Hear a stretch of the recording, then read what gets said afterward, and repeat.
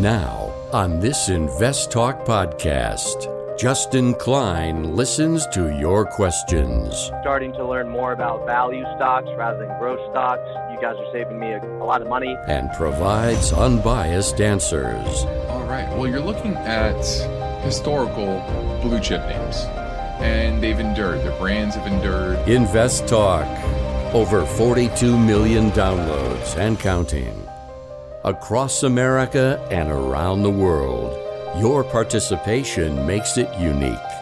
888-99-CHART.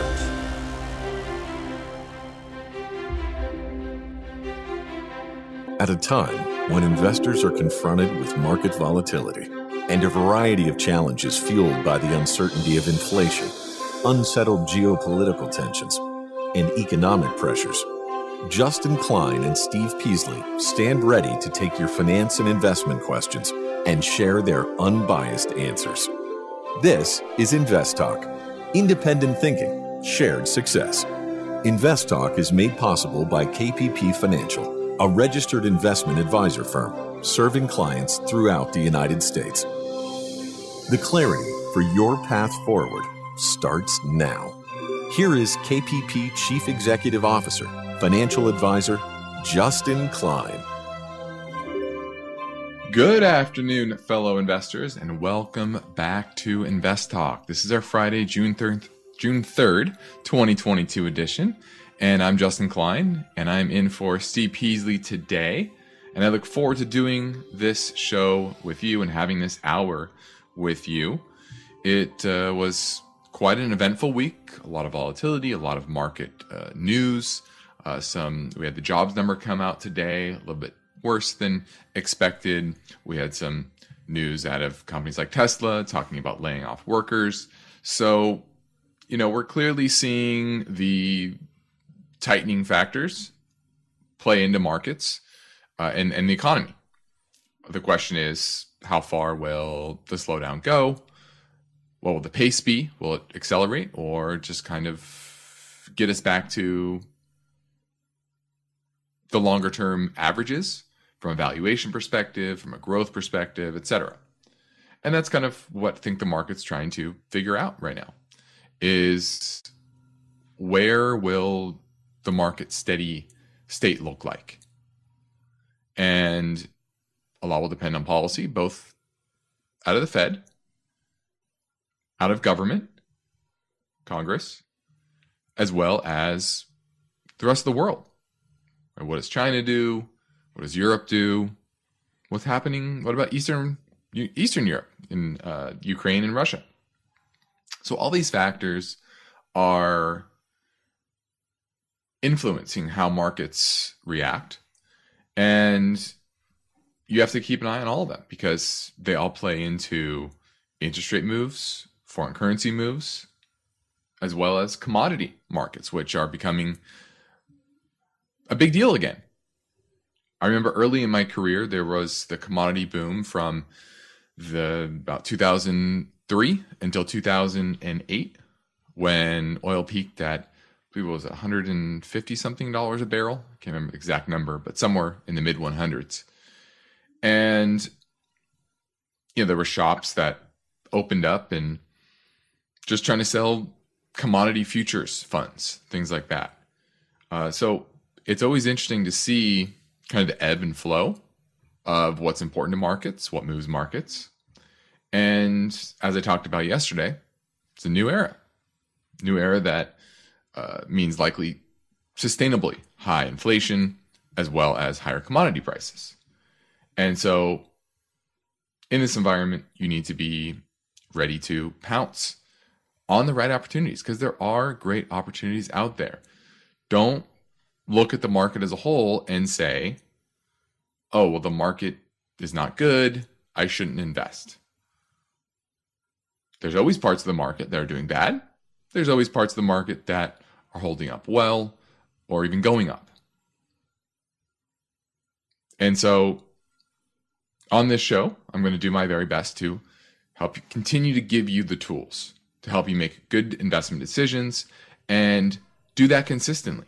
Not just one time, but regularly. You're not going to be 100%. You're not going to avoid every mistake. But my goal is to make sure that you don't make any drastic mistakes to where it wipes out all of your ability to truly build a financial future, right? If you went all in on Netflix call options and then Netflix collapsed, well, now your assets are worth nothing. And you want to avoid situations like that. So as diversification, understanding risk versus reward, etc. And so having your eyes wide open to both sides is the only way for you to make sure that you're not making giant missteps. Okay. So on this podcast, I'm going to operate, as always, with my mission statement, which is independent thinking and shared success. So I'm talking about the market as a whole, a particular segment of an educational segment. Maybe it's a strategy that we're unpacking. I'm here to present all without bias. Just give you the facts as I see them in front of me. I have a lot of data that we use every single day, and also use my 20 plus years of investment experience every single day. So that's my goal, is to answer your finance and investment questions. And you can reach out to me right now during our live stream program from 4 to 5 Pacific time, or you can leave a question on our Anytime Voice Bank. Either way, the number never changes. It's still 888-99-CHART. So let's get right to our first listener question now. Hi, Steve and Justin. I'm calling in with a question on the company Lumen Technologies. I wanted to get your opinion. Seems like it was down, but now is going back up. I have a few shares and was wondering if it be best to continue to hold or buy more. Wanted to see what you think. Thank you. Well, this is Lumen Technologies. We own this for clients, and it did have bad earnings reaction in February. But basically, after about a week after that announcement, it started to rally and has been an uptrend ever since. And then its most recent earnings announcement, it actually beat expectations, raised guidance, and just showed that they are making progress towards their turnaround. And they do produce a ton of cash flow, which is very important in this market. And they're able to pay that dividend in the near term. They are selling off some assets that they don't see as important to their long-term path as they go through this kind of restructuring. And I think that's positive. So revenues are declining, but that's strategic. And earnings are going up. Last quarter up 43% year over year. So I think that is important to understand. And we like that. We like that trend of cash flow being steady despite their sales overall going down, which means that their margins are going up and they are shedding legacy businesses that just really weren't that profitable. So we still like Lumen, and we'd be picking up on any pullback. Thanks for the call. Now, my focus point today is based on this headline: Lessons Learned from Surviving Thematic Funds. And these are funds that target a particular kind of subsector of the market, clean energy, the internet. Usually these are capitalizing on the investor sentiment, hot investor sentiment around a particular sector, whether that's AI or it could be electric vehicles, for example, things that excite people. And over the past 20 plus years, ever since dot-com bubble 1.0, I say we're dot-com bubble 2.0 is currently crashing. But ever since the first tech bubble, you've had a series of rolling interest in various parts of the market. And usually that coincides with a thematic ETF or mutual fund being launched to gather a lot of assets and capitalize on that investor interest. So we're going to look back on the funds that survived, and hint, about 80% of them did not survive, meaning they closed up shop. So we're going to look at that. I think this is a fantastic article to give you a sense, and this is from Morningstar. So Morningstar went back and looked at all of these. And so you can see this over on investtalk.com or just go to Morningstar. It's called Lessons Learned from Surviving Thematic Funds. There you go. So we're going to look at that. Also, private equity. The sales pitch around private equity is that it's less volatile than the overall equity markets and has better returns. So we're going to look at the data there. Also, new accounting rules are changing the way bank earnings are reported. And what does that mean? And so this is vital if you're looking at owning banks, you do own banks, to understand the rules around the reporting of their cash flows, of their earnings, etc. And then lastly, investors are running into government bonds once again. So we're going to look at the trends there and the data. So that's what's on my mind, but ultimately I want to hear what's on your mind. 888-99-CHART is how you get through and ask your question. Now, the market today, the S&P was down about 68 points, about 1.5%. The NYSE, that was down 163 points, a little over 1%. So a modest pullback. We're still kind of in this choppy sideways pattern from Friday's really strong close. And so that's what this week was. It was a holiday shortened week, and it closed overall down on the week, but within, a tight range. And so it was just kind of eating time off the clock in my mind for another move higher over in the overall indices. But obviously the news around Tesla and the weak jobs report, that certainly weighed on markets as a whole. But overall didn't really change the short-term technical setup that we see here. Now, it is an Invest Talk Friday, and we're moving into a break. I'm here on duty and ready to answer your questions, so give me a call at 888-99-CHART.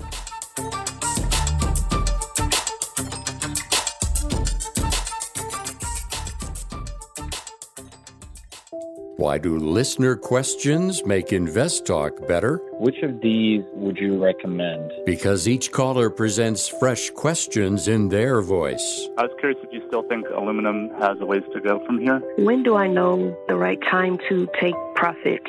Should I be looking for an exit? Should I be holding here? And listeners instinctively realize that Invest Talk uniquely offers a welcome dose of investing satisfaction. I think you have a terrific show, and I've learned a whole lot. Hey guys, love your show. I've been listening for several years now, and I've learned a lot. Justin Klein and Steve Peasley understand what investors need and want. I would look at it from a tax perspective. If there's no tax implications, move on, find better ways to use that money. I'm going with the odds. I think a half position now would at least get you in it and get you watching it so you won't lose track of it. Don't forget to call Invest Talk. 888-99-CHART.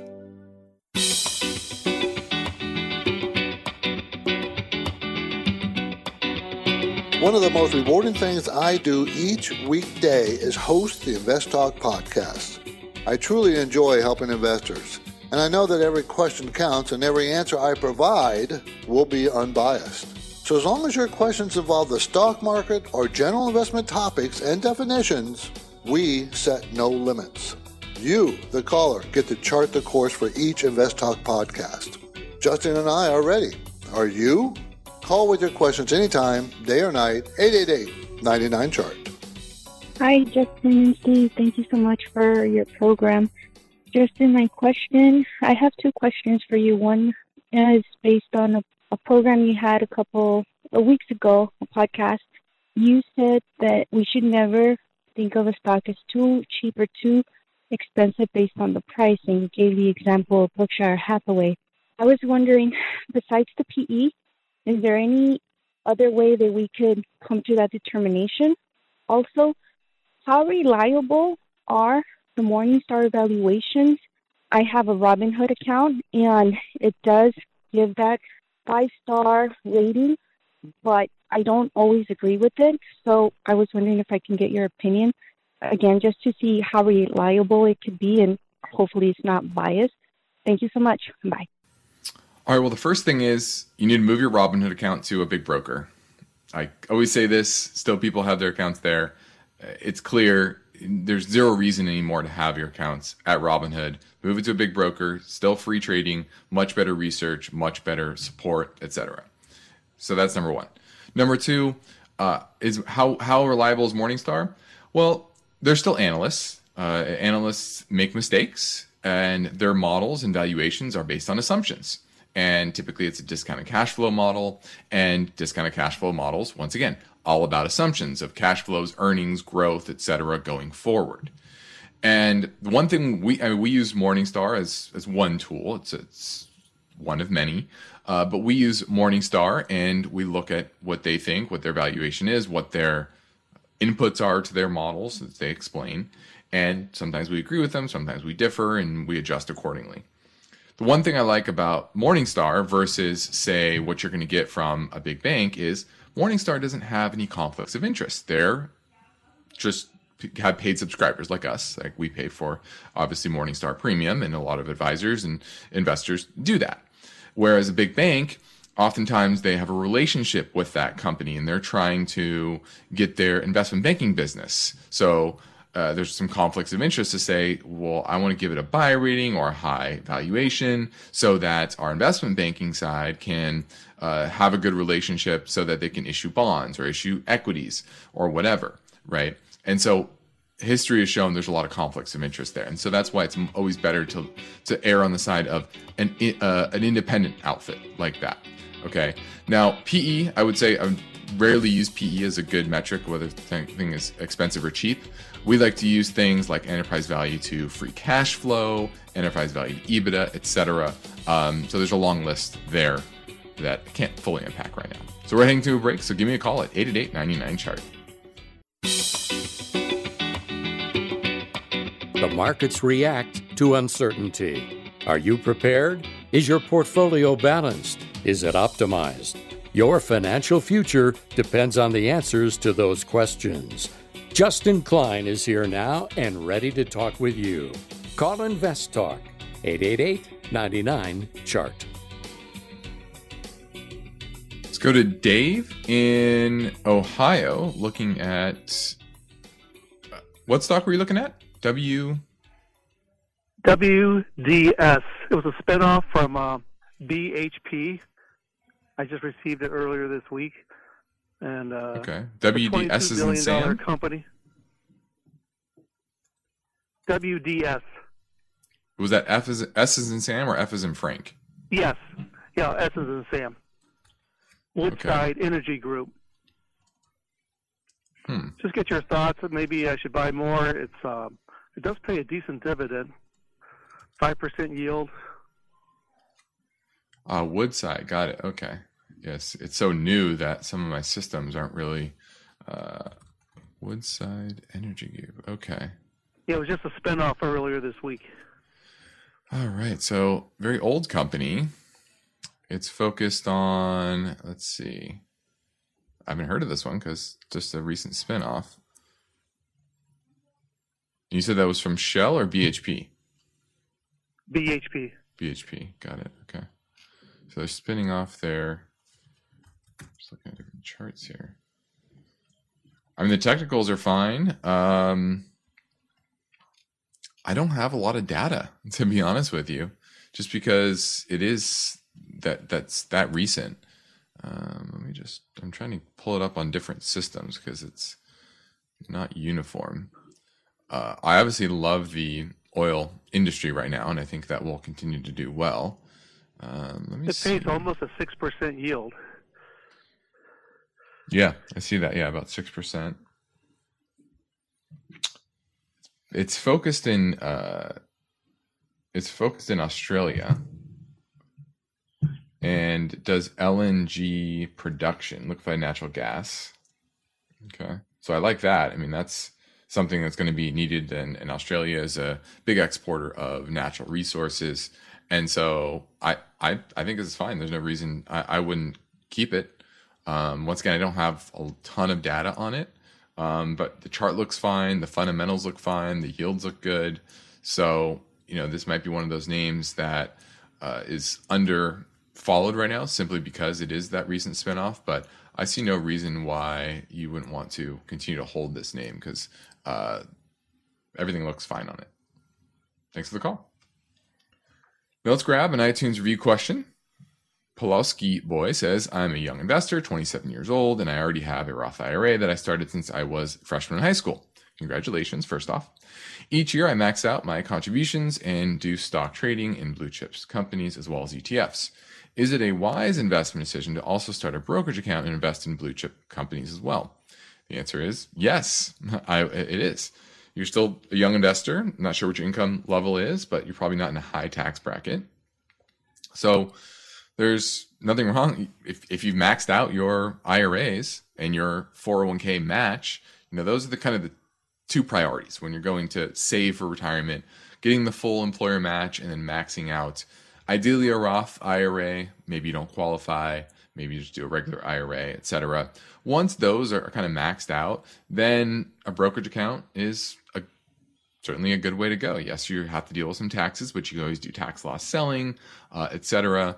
But it's going to probably grow over time better than just putting that money into your savings account. So yes, I would set up a regular brokerage account. Thanks for the call. Now let's touch on thematic funds. Thematic funds. And thematic funds are all the rage at any given time. There's usually some type of company that is, or type of industry that is hot. And this is a great article from Morningstar. They looked 15 years back from December 31st, 2021. And what they found was that more than 80% of thematic funds worldwide closed their doors, meaning it wasn't worthwhile to operate them anymore, probably because they didn't have very many assets in them. And most of these thematic funds were one-hit wonders. They didn't live long enough to see their investment thesis pan out. Okay. So they looked at some of the survivors. Who were those 20%? And what did they have in common? Now, most of the active funds on the list came to market in the 90s during the tech bubble 1.0 internet craze. And that's what they focused on, as you would imagine. Now, not all of the 20 survivors over that time period, the last 25, 30 years or so, are really stars. Just because they survived doesn't mean that they're killing it. In fact, only one active and 5 passive funds of those survivors have over $1 billion in assets. Remember, $1 billion in this space is actually not a ton of money. Okay. Now, 2 of these funds only recently got to that $1 billion fund mark. And that was because of clean energy. They're clean energy funds. The First Trust NASDAQ Clean Energy Green ETF, as well as the Wilder Hill Clean Energy ETF. And because of the boom in clean energy investing in 2020, they got a lot of assets. Now that's obviously declining since, but you can see how kind of it's a flash in the pan. Sometimes they are in vogue and sometimes they're not. Okay. Now, many of these funds gather a lot of their assets early on, and then they bleed them throughout the rest of their life with short surges, depending on if that comes back. Now we're going to go to a break, but I want to unpack these a little bit more after the break. eBay Motors is here for the ride. Remember when you first saw the potential? And then through some elbow grease, fresh installs, and a whole lot of love, you transformed 100,000 miles and a body full of rust into a drive that's all your own. Look to your left. Look to your right. It is official. No one's got a ride like this. There's nothing else that sounds like, feels like, or looks like the set of wheels in your garage. With over 122 million parts, you can make sure your number one ride or die stays running smoothly, so there's no limit to how far you can take it. Brake kits, turbochargers, engines, exhaust kits, roof racks, LED headlights, bumpers, whatever your baby needs, eBay Motors has it. And with eBay Guaranteed Fit, it's guaranteed to fit your ride the first time, every time, or your money back. Plus, at these prices, well, you're burning rubber, not cash. Keep your ride or die alive at ebaymotors.com. Eligible items only. Exclusions apply. At this point, I think almost everyone has heard how generative AI promises to bring us to the next industrial revolution. AI is already shaping society with an impact on daily life that echoes the transformative significance of electricity or the internet. As we take steps to embrace the potential of generative AI, we need to remain vigilant with regard to its exploitability. This is where HackerOne comes in. HackerOne's AI Red Team addresses the novel challenges of AI safety and security for businesses that are launching new AI deployments. The HackerOne approach involves targeted offensive testing by harnessing the collective skills of ethical hackers who are proficient in AI and prompt hacking. In short, AI red teaming is the practice of stress testing AI models and deployments to make sure they can't be tricked into providing information beyond their intended use, and that security flaws can't be exploited to access confidential data or systems. HackerOne seamlessly integrates with your existing tools to enhance communication and collaboration across development, security, and IT teams. So, stay ahead of the game in the battle against cyber threats with HackerOne's attack resistance platform. Learn more at hackerone.com. That's HackerOne.com, hackerone.com. This is Invest Talk. Is your portfolio balanced? Is it optimized? Is it delivering the types of gains you want and need to achieve financial freedom? Well, turn up the volume because there are many questions that deserve unbiased answers. And Justin Klein is here now, ready to take your calls live. 888-99-CHART. Now, before the break, I was touching on how the vast majority of thematic funds tend to close up shop in the subsequent decade or so. And there are some funds that have survived, but that's not in my mind, the hallmark of success. Just because you've survived doesn't mean that you're doing well. And these funds overall, even the ones that survived, have not done their investors very well. In fact, only 3 active and 3 passive funds managed to outperform the Morningstar U.S. Market Index during their, from inception to April of this year. Think about that. 6 out of hundreds and hundreds that have been launched over the past 20, 30 years. And if you look back at many of them, you'll see that a lot of the outperformance in a short period of time had to do with just being lucky and taking a lot of risk at the right time. For example, Kinetic Internet, which is a mutual fund, outperformed the Morningstar U.S. Market Index by nearly 100% annualized for a 3-year period from 97 to April 2000. But then it fell back down to earth and fizzled out and disappeared. Kind of similar in my mind to ARK. ARK was the flavor of the time. And now that time is over. And that's why those funds have gone down so dramatically and probably will eventually close up shop because clearly they can't pivot.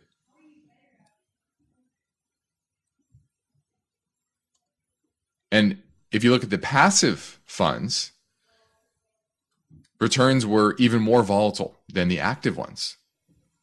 So more passive ones survived, but their overall performance wasn't much better, and they did it with a lot of volatility. Why? Because most of them suffered large drawdowns, and they didn't change. They came out with their index when they launched, and they didn't make any changes throughout the years. And what this shows is that if you're investing in thematic funds, you need to be prepared for a lot of volatility and long droughts of underperformance. Why? Because even the best, most durable themes that happen within the business community go in and out of style. Sentiment, especially in exciting, emotional driven investments, ebb and flow in a big, big way. And that means the money invested in them ebb and flow. So most of these long surviving thematic funds have failed. And it speaks to probably more to the fact that their backers, the fund families, just want to keep them open.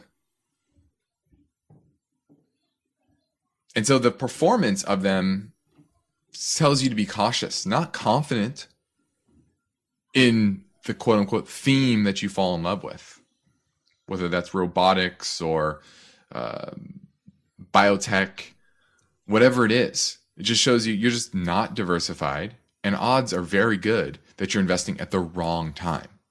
And that's the problem here. In order to win, 3 things need to happen.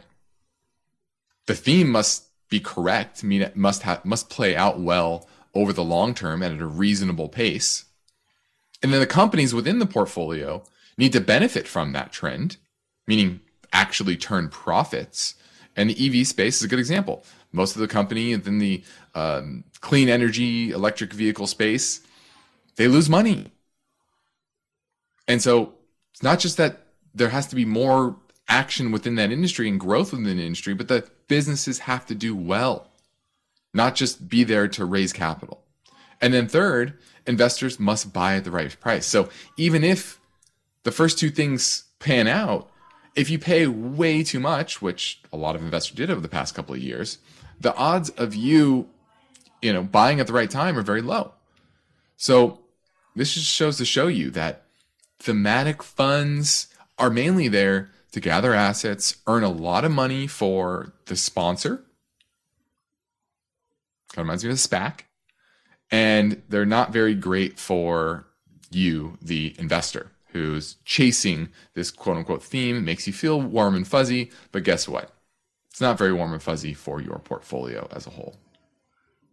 So that's my thesis for today's focus point. Now let's head over to the Invest Talk voice bank for this question. Hey, Justin and Steve. This is Nick from Seattle calling. I'm calling about ticker symbol NVST. That's Invista Holdings Corp. This is an interesting company. They were spun out from Danaher in late 19, and they focus on dental practice and any needs for a dental office, including the drills and the equipment. The company is interesting. They appear to have strong financials. The quick and current ratios look pretty good. Slowly growing their earnings and sales year over year. Their PE is a little high. It's like a 28. But again, they are growing their earnings by about 10 to 15% year over year. Calling to get your opinion on this firm and really the biopharmaceutical and dental practice market as a whole. Thanks. I'll be looking forward to your answers on an upcoming show. Take care. Bye-bye. All right, looking at Invista Holdings, NVST is the symbol. And you're right, that they sell dental products, develop, manufactures, and markets a portfolio of dental consumables, equipment, and services to dental professionals. So clearly a nice bread and butter business. I like that. And if you look at their overall cash flow, it is pretty steady. That's kind of an issue, though, is that it's almost too steady and there's really no growth here. 2016, they had revenue of $2.8 billion. Trailing 12 months, they're at $2.5 billion. Pre-pandemic, they were at $2.75 billion in 2019. So flat to negative growth over the past 5-6 years. And then what are you going to pay for that? Yes, it's probably consistent, or it is consistent, and I like that. But what are you going to pay for pretty much no growth? Enterprise value to EBITDA is 16 times. Price to free cash flow about 27 times.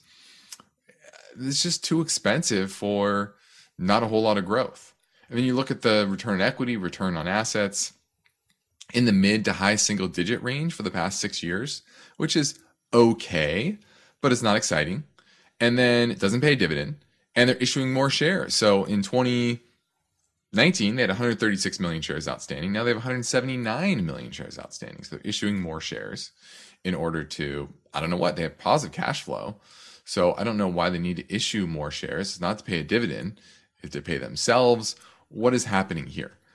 So that's my issue. It's a fine company earning nice, solid, consistent profits, but it's just way, way, way too expensive for something that doesn't pay a dividend, doesn't have much growth. So I'm passing on Invista Holdings, NVST. Now, the KPP Premium Newsletter was finished today, and it will be distributed to subscribers tomorrow morning. And Steve always shares a preview, so I will do that now. Now, in the market conditions section, we explain that there was a lot of economic numbers out this week, and they are important to review. However, it is always enlightening to reflect on the background of the economy and its direction. The economic numbers we receive every week from various sources are almost always lagging indicators. But it's the leading indicators that are important. I'm referring to indicators such as the weekly jobless claims, which are low and remain so, or building permits that give us a hint as to future construction, factory orders, and of course the LDI report that is released once a month. Currently, the main concerns for the economy are inflation and the Fed's stated goals of raising interest rates. Lesser degrees of apprehension are being caused by the Russia-Ukraine war and the specter of COVID, which have now taken a back seat to what the Fed is implementing. Now we have the recipe for inflation, strong demand, and weak supply chain, and excessive spending with the easy money from the Fed. The results of these policies are manifesting today with widespread inflation. Consequently, investors are concerned about the likelihood of a recession. So that's kind of the start of market conditions, but kind of goes on to discuss the trends even more. Now, in the portfolio management section, I explained that a moving average, which is the average price of a security over a specific time period, is a common indicator used in technical analysis. Moving averages can establish trends and measure momentum, which can help traders make decisions about whether to buy or sell a security. Investors can also use these indicators to identify support and resistance levels, which can help gauge when a price is likely to change direction. However, like all indicators, it is not a perfect tool and can present risk to investors that rely on moving averages as an absolute metric. First thing to remember about moving averages is that they pull data from the past. So moving averages do not consider any changes that may affect a security's future performance. So there's an expanded explanation of that within the newsletter and what moving averages are typically best. Now, in the stock idea section, we focus on the operation that has grown into a global specialty chemical giant with manufacturing sites around the world. The company generates most of its sales outside the US and maintains a strong presence in Asian markets. Now, as the company continues to develop new patented products, it should expand its specialty chemicals business, which generates higher margins and commands some degree of pricing power. We also look at the largest automotive dealer in the US. It enjoys 2021 revenues of nearly $26 billion. It has 57 collision centers and approximately 250 dealerships covering nearly 350 locations. And it has good upside potential. We name those names in the premium newsletter. Now, there's a great deal of valuable information over there. So when you subscribe to investtalk.com, you'll receive the newsletter each Saturday morning via your inbox. You can subscribe, like I said, over at investtalk.com. Now let's pivot to private equity. And you might get pitched this, and a lot of wealthier individuals, those that either earn over $200,000 a year or have $1 million in investable assets, they're allowed to invest in private funds. And private equity firms market their products as performing better in downturns. And some researchers question this sales pitch, and mainly because it's hard to know exactly what the value of the assets within their portfolio, because they don't have to mark to market, right? They're not consistently liquid like public stocks, public equities. And so private equity valuations don't tend to respond with the same high frequency as public markets, which trade every single day. And so opinions, probably depending on what side of the ledger you're on, differ on whether private equity funds actually are less volatile. Or do they only appear to be because they only report once every 3 months and the valuations they report are pretty subjective? For private equity funds overall, depends on when you're launched, when the fund was launched. But most of them that were launched even during the last recession, 2007, 2010, perform worse than funds that launched later. So it's not just about the timing. It's about how those funds are allocated. Are they investing in hot sectors that maybe valuations are too high on average? Or is it a time when maybe valuations across the board are depressed and they're investing in themes that have better valuations?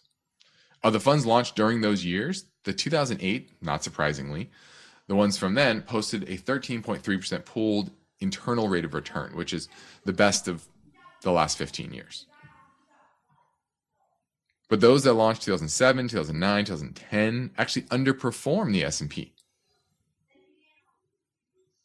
So certainly a mixed bag, depending on which ones you're investing in. Now, so far in the first quarter, most of the large private equity firms from Apollo, Blackstone, Carlyle Group, etc., they report 5% loss compared to what the S&P did, which was much worse than that. KKR's portfolio declined about the same as the stock index, but once again, that is based on subjective valuations. Now, the big issue here is leverage. Private equity firms, almost all of them, employ some amount of leverage. And that means that they should be more susceptible to swings in valuation. The average private equity firm has almost 7 times debt to EBITDA. And that's a lot of leverage. So while the sales pitch is that they tend to do better during downturns, and I think that's true in times like this, where you're seeing a lot of the overvalued meme stocks, tech stocks, those are coming down. Private equity firms don't typically invest big into those companies, mainly because they need companies with cash flow. And a lot of those tech stocks, they don't have it. And so even in the private markets, they're using debt. So they need cash flow to pay that debt. That's really what private equity is doing. They're leveraging up the balance sheet, using the cash flow of the business to continue to pay off that debt over time. And that's mainly their strategy. But things in times like this, that's not really the issue. But in a recession, that's when you're going to see private equity really taken on the chin. Not yet, but watch out. Private equity firms are in for hurting during the next recession. Now we're heading into our final break, so give me a call at 888-99-CHART.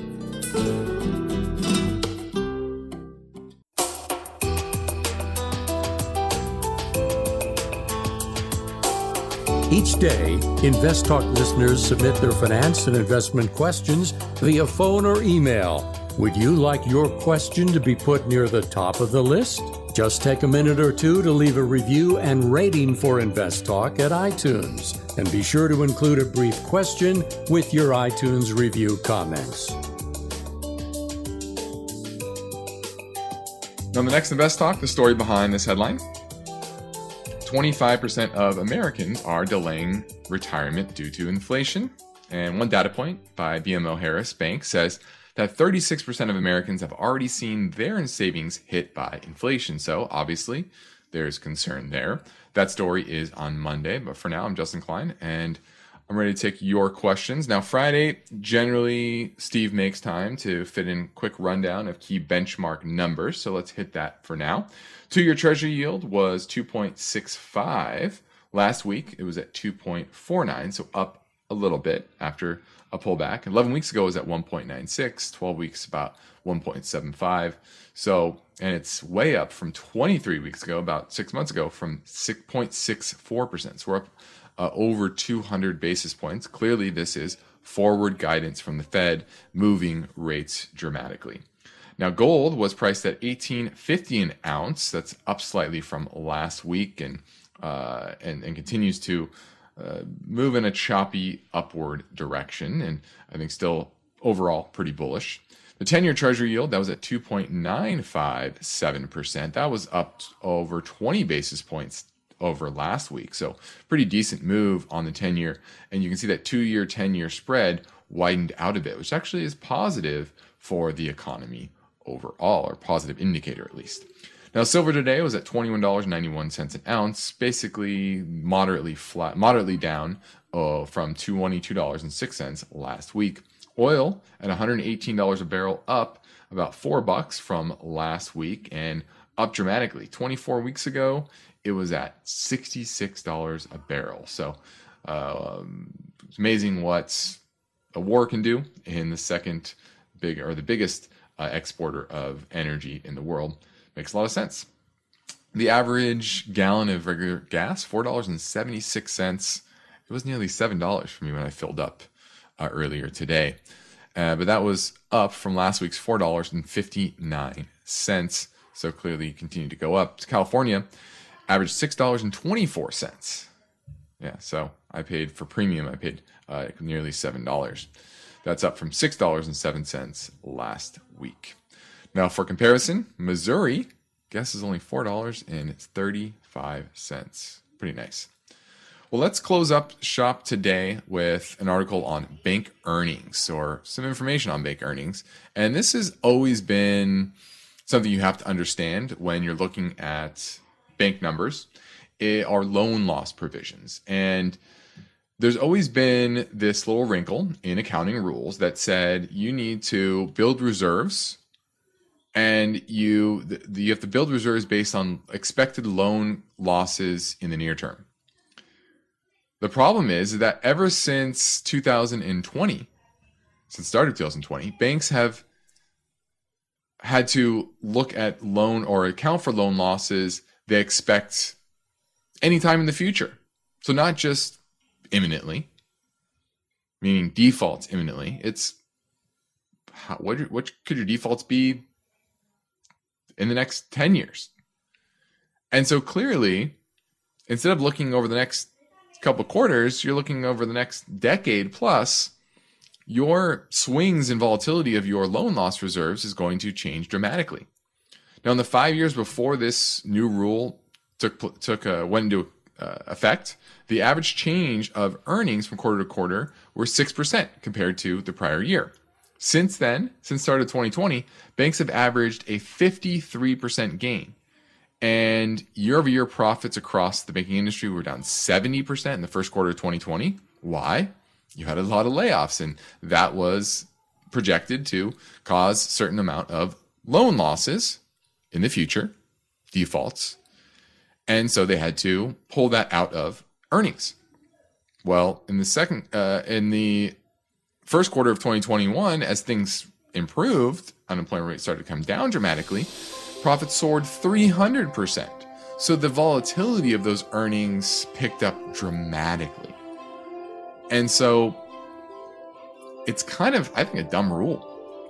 It doesn't make a lot of sense, because things are going to change big from quarter to quarter over the next 10 years, depending on the change in whether we're going to recession or not. So understand this when you're looking at bank earnings and net income, that you really want to focus on cash flow and revenue, because bank revenue hasn't really changed a whole lot, but earnings have caused a wild swing because of those loan loss reserves.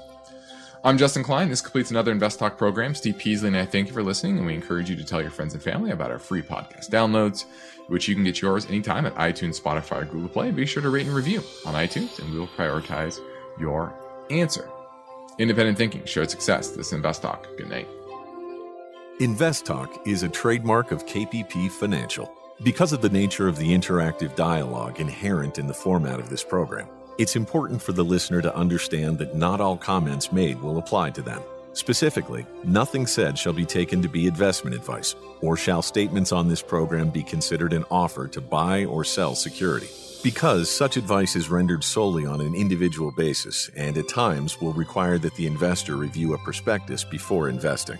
Invest Talk is a copyrighted program of Klein, Pavlis, and Peasley Financial. a registered investment advisor firm which retains all rights. For more information regarding KPP's investment advisors, call 1-800-557-5461.